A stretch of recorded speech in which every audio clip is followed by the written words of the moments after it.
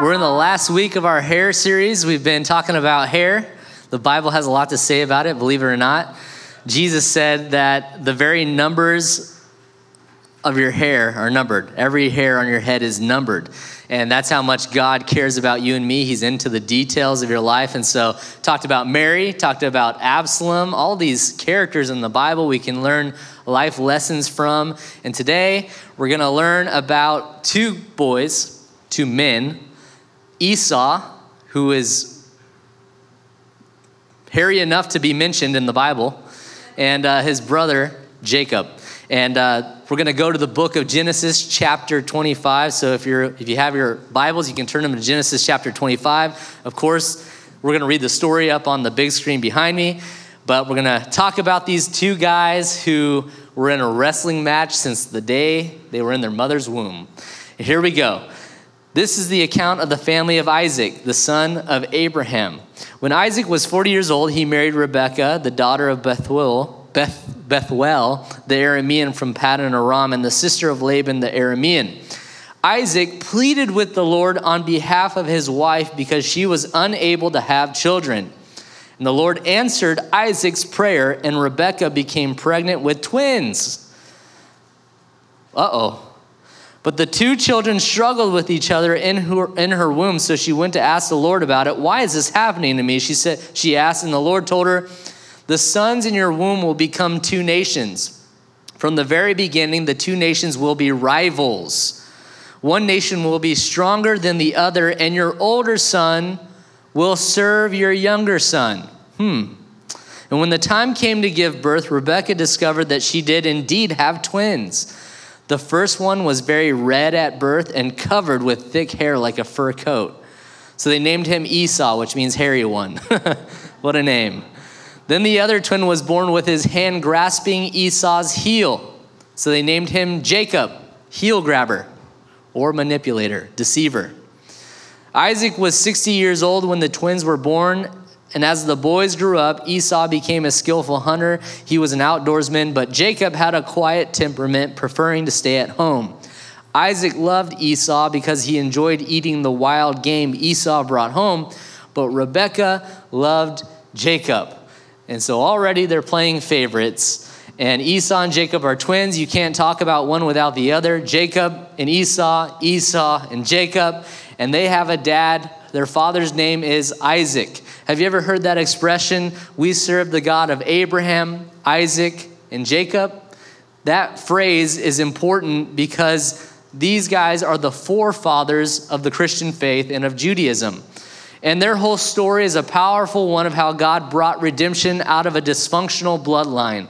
You want to talk about a dysfunctional family? This is a family that has major dysfunction, and God still redeems it. It's amazing how God can take your family or you in just a mess and work it and make it work and turn it around for good. Well, this is the story of these men and these women, and it's just, you should read the Bible sometime. It's full of drama. If you love drama, it's full of it.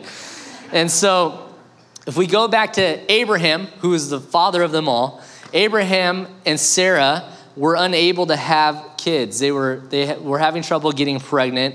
And so in their mind, God had given them this promise that Abraham, you're going to be the father of many nations, but they had no kids. So it didn't make sense. That promise didn't make sense.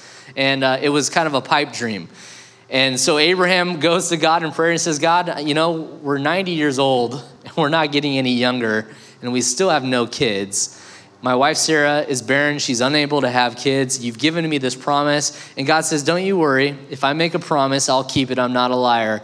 In fact, I don't have the ability to lie. God cannot lie. And would you believe that Abraham's wife at 90 years of age gave birth to Isaac? And now we're not going to go through the details of that story. That's a whole nother story. We're going to skip that. But I just wanted to pause right here and focus on the fact that maybe God has given you a dream and it hasn't come to pass yet. And it might be delayed, but it's not a denial. So even in your older age, or maybe you're middle-aged, or maybe you thought you'd be farther along than you are, or maybe perhaps God has put a dream in your heart that it's not just about getting a nice house and a nice car. It's more than that. It's about making a difference for him. Maybe there's something that you kind of laid down that you're like, it's not going to happen. I just want to encourage you today to pick it back up again. If God has put a dream on your heart, don't let it go, because in his timing, it's going to come to pass if you remain faithful. And so if God can bring a baby boy from a 90-year-old woman's womb, he can certainly bring your dream to life. How many of you believe that? Good. And if you don't have a dream, get a dream so big that you need God for it. If you can do it all on your own, it's not big enough. So get a big dream, so big that you're like, oh my gosh, oh my goodness, God, I need your help. Let's go back to this story though. Jacob and Esau.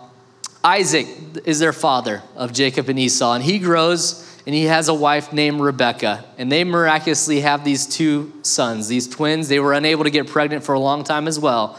And so it was a miracle that these twins are born, and Esau is the oldest.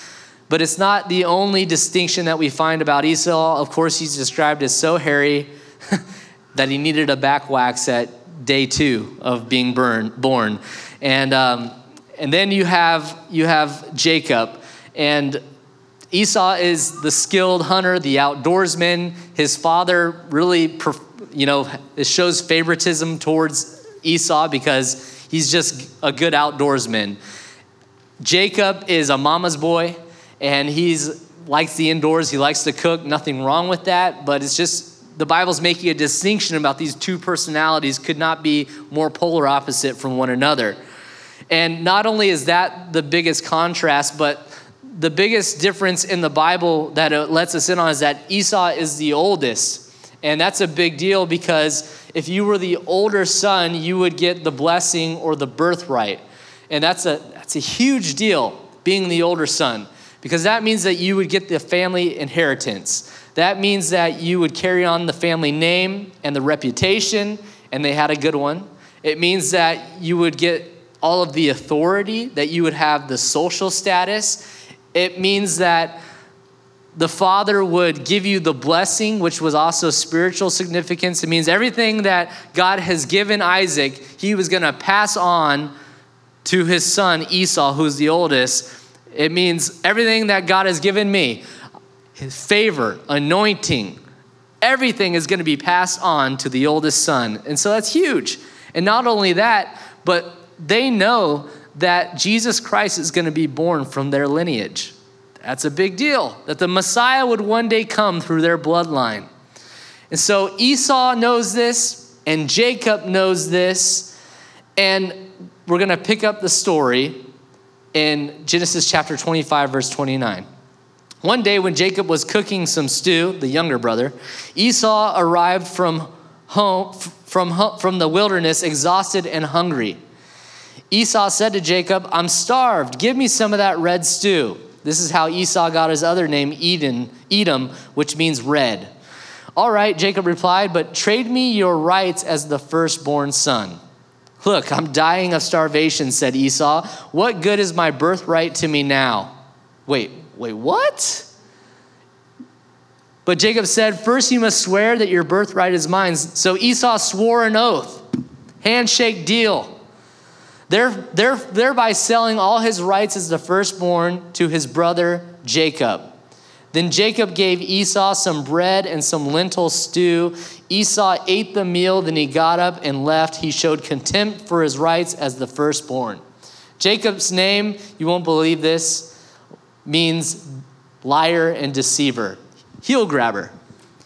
And the first deception right here. Esau comes back from hunting one day and he's so hungry, he's so tired, he's so famished. I mean, you have to be really, really hungry to sell your birthright. I mean, just by anyone's standard, this is a very bad trade.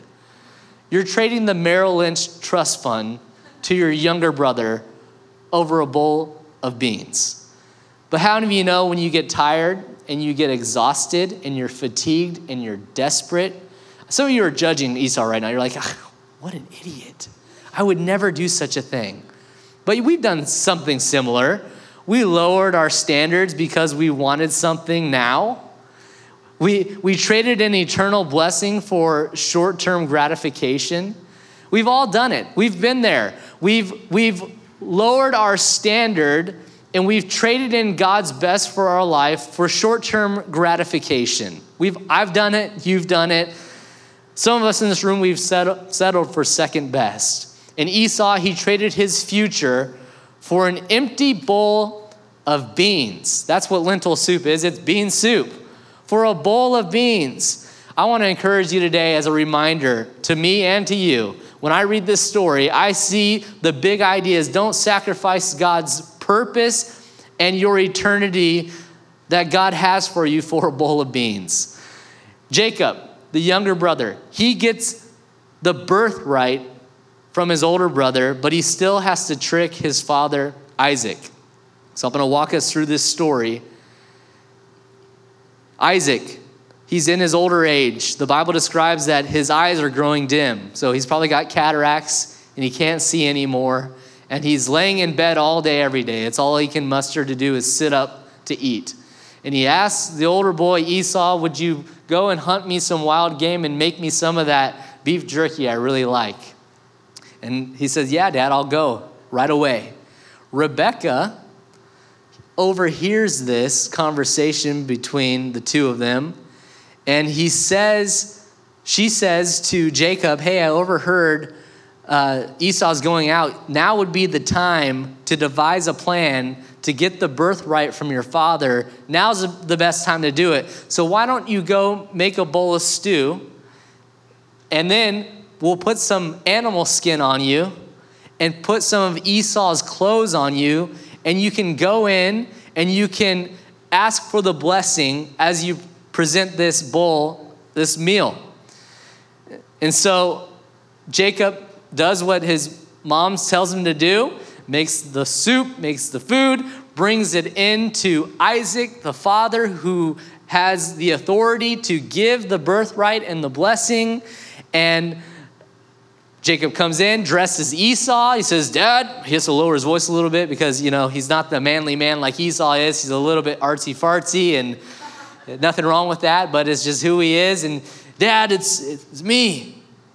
Oh, who is it? Is it you, Esau? Do you have the food, the meat, the wild game? Yes, it's me, Father. Well, you sound like Jacob. I mean, literally, read the Bible. This is it. And I'm trying to do my best I can here, people. But and he says, well, you sound like Jacob, but you smell like Esau. And so he comes in closer, and he begins to feel the arm and the neck of Jacob, dressed as Esau in the animal skin. He says, oh, you are Esau. I don't know why you still sound like Jacob, but you must be who you say you are. And Jacob, a.k.a. Esau, dressed as, asks Isaac for the birthright, and Isaac gives the birthright to the wrong son and blesses him and cannot reverse it because it's already been done. And when Esau finds this out, he has a moment of clarity. He says, I'm going to kill you, brother. I vow to kill you. And Jacob's mom, Rebecca, says, you better get out of town because Esau's coming for you. And his mom says, why don't you go to your uncle Laban's house, Jacob, and go work for him? So the story continues, and Jacob goes and works for his uncle Laban. And he's out there in the middle of nowhere on the run from his life because his brother is after him. And he finds himself in a field doing work he never thought he would do. He's taking care of the flocks. He's taking care of the crops for his uncle Laban. And Uncle Laban has two daughters. One of them is very attractive. Her name is Rachel. And she's described in the Bible as very beautiful. And then there's the older daughter, Leah. And the Bible says that she was harsh on the eyes.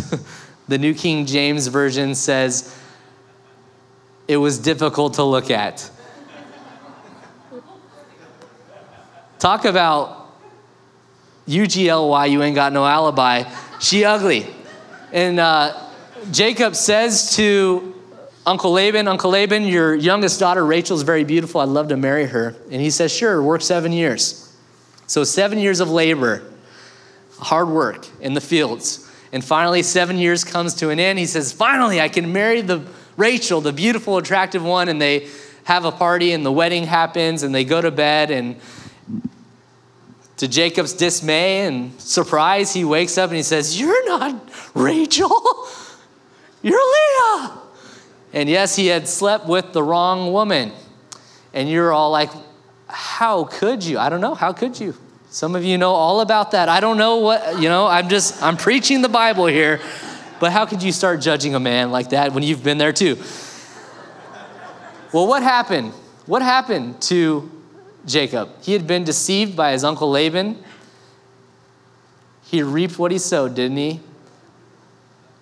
He had finally caught up to his reputation. And as believers, as Christians, we know this is a biblical principle that God has set in motion since the beginning of time, that you reap what you sow. So if you don't like the harvest of your life, if you don't what you're receiving back, you better check the seed that you're planting. You get what you give. And it's only a matter of time that Jacob gets deceived. That's what he's been doing his entire life. The trickster has been tricked.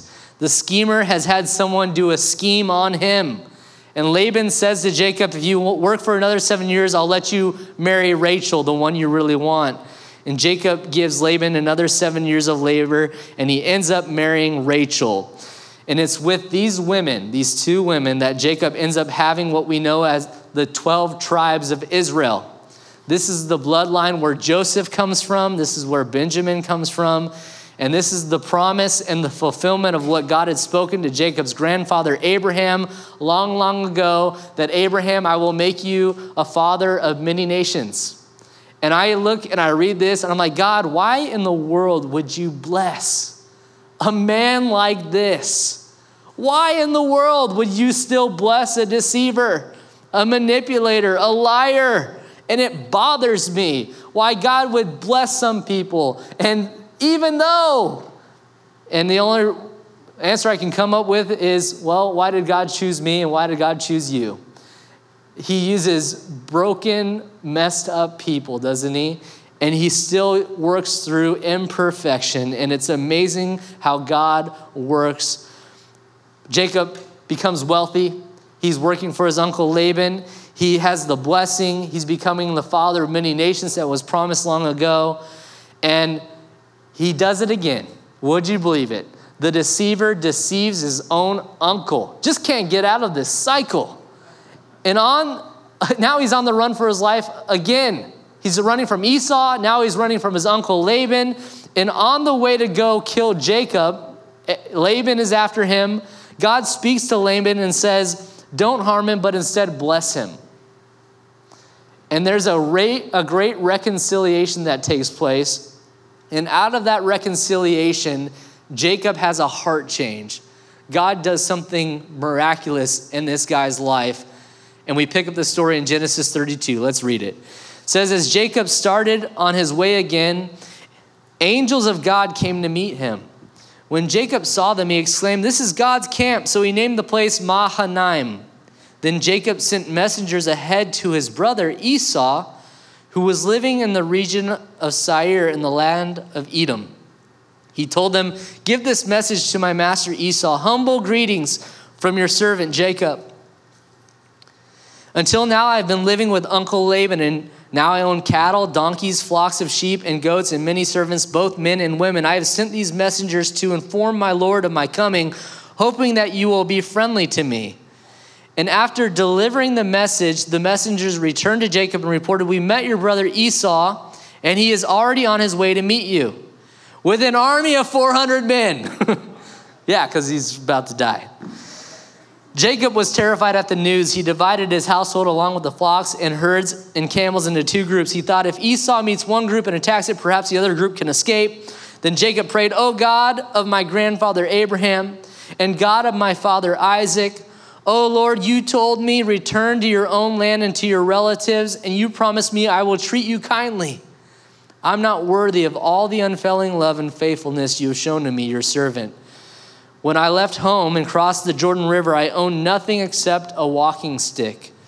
Now my household fills two large camps. God, I don't know why in other words, God, I don't know why you've blessed me, but I'm done with the running and the hiding. Lord, please rescue me from the hand of my brother Esau. I'm afraid that he is coming to attack me along with my wives and children. How many of you know that before Jacob can go back home, he has to deal with Esau? And it's true for all of us that if we don't deal with our past will haunt us. All of us in this room, before we can step into our future, we have to face our past. And I believe that many of us perhaps are in this room today and you've been running for far too long. And today your day is come home. Come to God. And before you come to the Lord, you're going to have to deal with the past. Come as you are, and God will help you through it all. And Jacob's like, all right, Esau's coming. He's going to kill me. He vowed 20 years. It's been 20 years of Jacob running. 20 years of running. He lays his head down at night. Everyone's asleep. And the Bible says that another man comes, and this man begins to wrestle with Jacob. And here's the rest of the story in Genesis chapter 32, verse 22. It says, during the night, Jacob got up and took his 2 wives, his 2 servant wives, and his 11 sons, and crossed the Jabbok River with them. After taking them to the other side, he sent over all his possessions. And then this left Jacob all alone in the camp. And a man came and wrestled with him until the dawn began to break. All night, Jacob wrestled with this man. When the man saw that he would not win the match, he touched Jacob's hip and wrenched it out of socket. Then the man said, let me go, for the dawn is breaking. But Jacob said, I will not let you go unless you bless me. Many of you know this story. For those of you that don't, this man that Jacob was wrestling with was God. It was an angel of the Lord. Anytime you read angel of the Lord in the Bible, it's a Christophany. It's an appearance of Jesus Christ before he walked the earth in the flesh. How many of you know we serve a triune God? God the Father, God the Son, God the Holy Spirit, one God in 3 distinct persons, the Trinity. Jesus Christ shows up to wrestle with Jacob in the flesh. And I just want to say that this was no match for Jacob. It's not like Jacob, put up a good fight with God. You are no match for wrestling with God. How many of you grew up watching WWF or WWE? You don't have to be ashamed. Yes, good. All right. You don't be ashamed. For some of you, you still think it's real, and I'm about to burst your bubble that it is fake, and they already know who the winner's going to be. And I just learned that recently, and so no, I'm kidding. I'm kidding. Are you kidding me? Some of you are like, yeah, I think you're that silly. But the most fake wrestling match to ever happen was this wrestling match between Jacob and God. Because Jacob is no match for God. It's kind of like when I get home, sometimes from work I have 3 little kids, and they start tackling me. Dad, it's fun. And I know some of you, I look little, but I'm really strong. And but I let the kids win. I just fall to the floor and they tackle me and I go, you do the whole thing. Dads, you know what I'm talking about. And you just let them win. You let them think that you can completely destroy them. They're so little, you can throw them through a wall. I won't do that. But some days you feel like it, but you just let them win. But here's the big idea. When God wrestles with you, he does not wrestle with you to prove his strength. He wrestles with you for you to admit your weakness. And so God did not want to have a wrestling match with Jacob. He wanted to have a moment with Jacob. And we know this because the angel of the Lord, AKA Jesus, is wrestling with Jacob. And I can almost imagine the Lord is chuckling like, man, this guy's pretty ambitious. He's really going for it. And somewhere in the wrestling match, he takes his finger and touches Jacob's hip, and Jacob's hip pops out of place, the Bible describes. And so the angel of the Lord, Jesus, God, has got Jacob in a submission chokehold. And they wrestled all night long to the point where Jacob is worn out.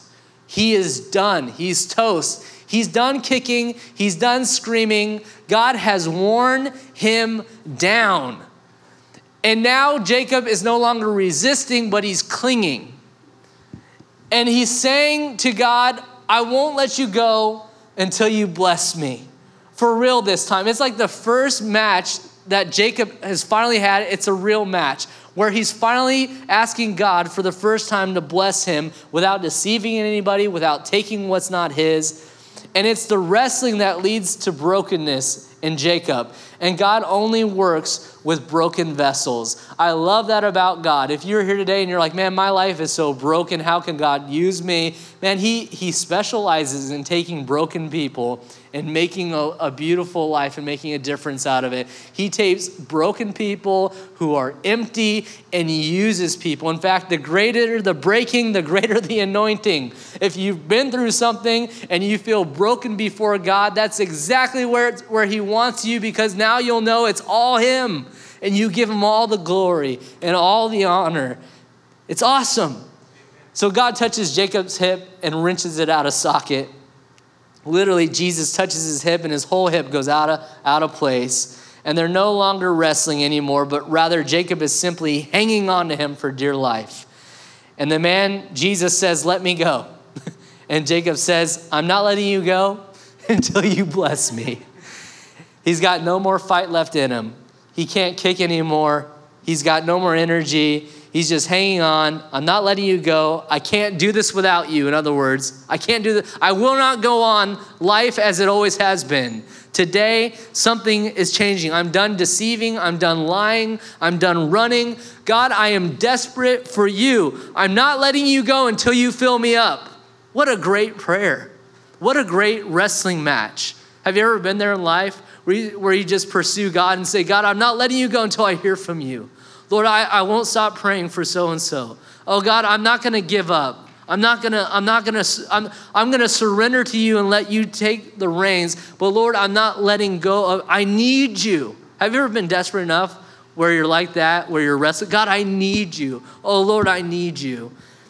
Brokenness is never enjoyable, but it's necessary. And brokenness always leads to blessing. And so this is where Jacob is. He's done kicking, he's done screaming, he's done wrestling. Rather now he's clinging to God, and he says to him, I'm not letting you go until you bless me. And you know what's wild is this is the first honest fight Jacob has ever had in his entire life. His whole life, he's been posturing and positioning himself to get a blessing that was not his. He's been deceiving people out of opportunities. And this is the first time he's simply asking and praying for God to bless him. And God says, you know, when you ask, I will supply. That's what the Bible says. It's a promise from God. When you knock, I will answer. When you seek me, you will find me, Jesus says. Genesis 32, verse 27. The angel of the Lord says, what is your name? The man asked, and he replied, Jacob. Your name will no longer be Jacob. The man told him, from now on, you will be called Israel, because you have fought with God and with men and have won. Well, let's be honest. He didn't really win the wrestling match. What happened is he finally surrendered, and then he won.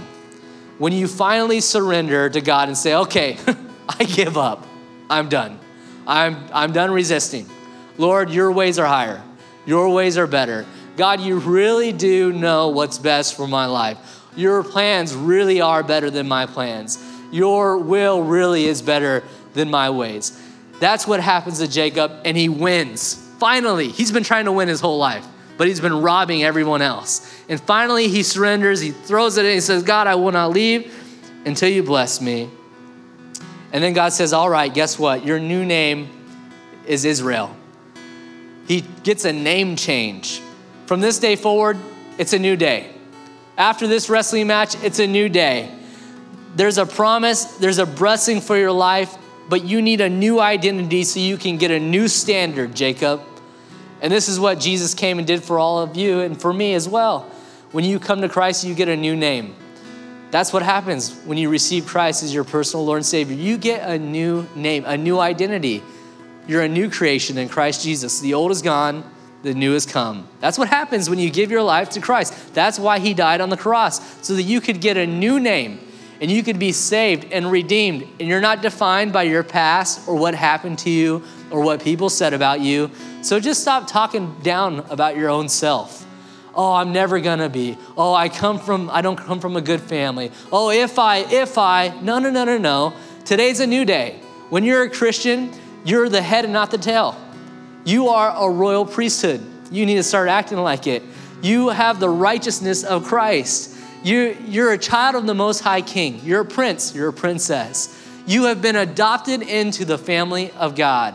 You don't need to live that old junky life anymore. You're not who so-and-so said you were. You are loved by God. You're anointed. You're highly favored. You got to believe that. You got to know that God has good things in store for your life. Even if nothing good has happened in your life, when you give your life to Christ, there are great blessings when you follow him in his ways. You got to believe that. He knows what's best for you, and he has what is good for your life. The Christians should be the most blessed people in all the world. I really believe that. The most generous, the most loving, the most kind-hearted, because we have been poured on with so much lavish love. It's amazing how much God loves us. And he's been in the name-changing business since forever. He changed Abram's name from Abram to Abraham because he got a promise and he held on to the promise. He takes Jacob and he turns him into Israel. He took Saul, the Christian killer, and the Christian killer, and turns him into the Apostle Paul, the greatest church planter to ever live, who wrote most of the New Testament. He takes a fisherman named Simon who denied Christ 3 times, and he says, your name will no longer be Simon, your name will be Peter, which means rock, and on this rock I will build my church, and the gates of hell will not prevail against it. And he calls you and I a son or a daughter of the Most High King, so we can wake up in the morning with our head held high and say, God, you've been so good to me, and my future is bright, and you've got great plans for me, and the best is yet to come. The best is yet to come. And so he takes Jacob and names him Israel, which means prince. You're no longer a deceiver anymore, Jacob. You've got a new name, buddy. Genesis 32, verse 30, and then we're going to close in prayer here pretty soon. Jacob named the place Peniel, which means face of God. For he said, I have seen God face to face, yet my life has been spared. And I'm so encouraged by this story because Jacob went to bed that night going, tomorrow I've got to deal with Esau and my past. And God says, I'll help you along the way. I'm going to help you along the way. And it's a beautiful story of Jacob turning his life around and going back towards his brother who wants to kill him. And the two of them have a reconciliation that takes place because Jacob had a heart change and because God spoke to Esau on the way. And these two brothers, the twin towers, they have an incredible reconciliation, which tells me any of us can have that kind of reconciled relationship too, because I guarantee you, no one's stolen the trust fund from you. Maybe there has. You're like, you don't know. But many of you are running from your past today, perhaps a few of you, and if you would surrender to Jesus, I got a feeling that your past, it wouldn't haunt you or hurt you, but it would rather be a story of God's great grace in your life if you would surrender to him. When Jacob was done wrestling with God, his hip was out of socket, and the Bible tells us that he walked from that point forward with a limp, which is awesome because that limp never went away. And it was, he was gangster now. You know, he was gangster for God is what happens. And that's what happens when you come to Christ. You get gangster for the Lord and your past becomes your testimony. The limp was a reminder to Jacob that he had wrestled with God and he had won because he finally surrendered. When you come to Christ, you've got stuff from your past. God will use it. He will use your story to reach people that I certainly never could. God will use me to reach people you can't, and he'll use you to reach people that I can't. And your story is a big deal. So talk about the goodness of God, the grace of God, how far God has brought you. Thank God we're not where we used to be, but thank God we're not where we're going yet. We go from glory to glory to glory. Would you stand all across this place as we get ready to close in prayer? That's the story of Jacob and Esau. And how many of you enjoyed the stories of hair? All right, awesome, good. There's one story I didn't tell. We're not gonna do it because I don't want to offend anybody, but Elisha, he was a bald man. And this is encouragement for all the baldies in the place that some boys came out and they were mocking Elisha the prophet. They said, hey, baldy, literally, you can read it, 2 Kings. Hey, baldy, and Elisha called down bears to maul them. 32 of those boys. So the moral of the story is don't make fun of bald people and don't mock a prophet. Don't make fun of your pastor or we'll call down the bear. All right, no, I'm kidding. Let's pray. With every head bowed and every eye closed, Lord, thank you for this beautiful day, for all the work that you've done, for all that you're doing. I pray that your Holy Spirit encourage people in this place today, that you ministered to our hearts. Perhaps you even showed us areas in our life that are not fully surrendered. I pray for those today that are far from you, God. There might be someone in here today that has been wrestling with you for quite some time and they're weary and they're tired. Well, today is a day to surrender your life to Jesus Christ. And I want to lead you in a prayer to do that. It's simple. You just say, Lord Jesus, come into my life. I'm done fighting, I'm done wrestling, I'm done resisting. Today I want to give you the lordship and the reins of my life. I need a Savior. First of all, I'm a sinner, and so I ask you to forgive me and cleanse me through what you did for me on the cross. You died and paid my debt, and for that I'm forever grateful. Would you wash me and cleanse me with your blood? I receive your grace and your forgiveness. And from this day forward, I pray that you would fill me with your Holy Spirit to change me from the inside out, to lift the veil from my eyes, the spiritual veil, so that when I read the scriptures, I can understand. Lord, do what only you can do. I want to be more like you, Jesus. And from this day forward, I want to live for you. Use me. If you can use anything, Lord, you can use me.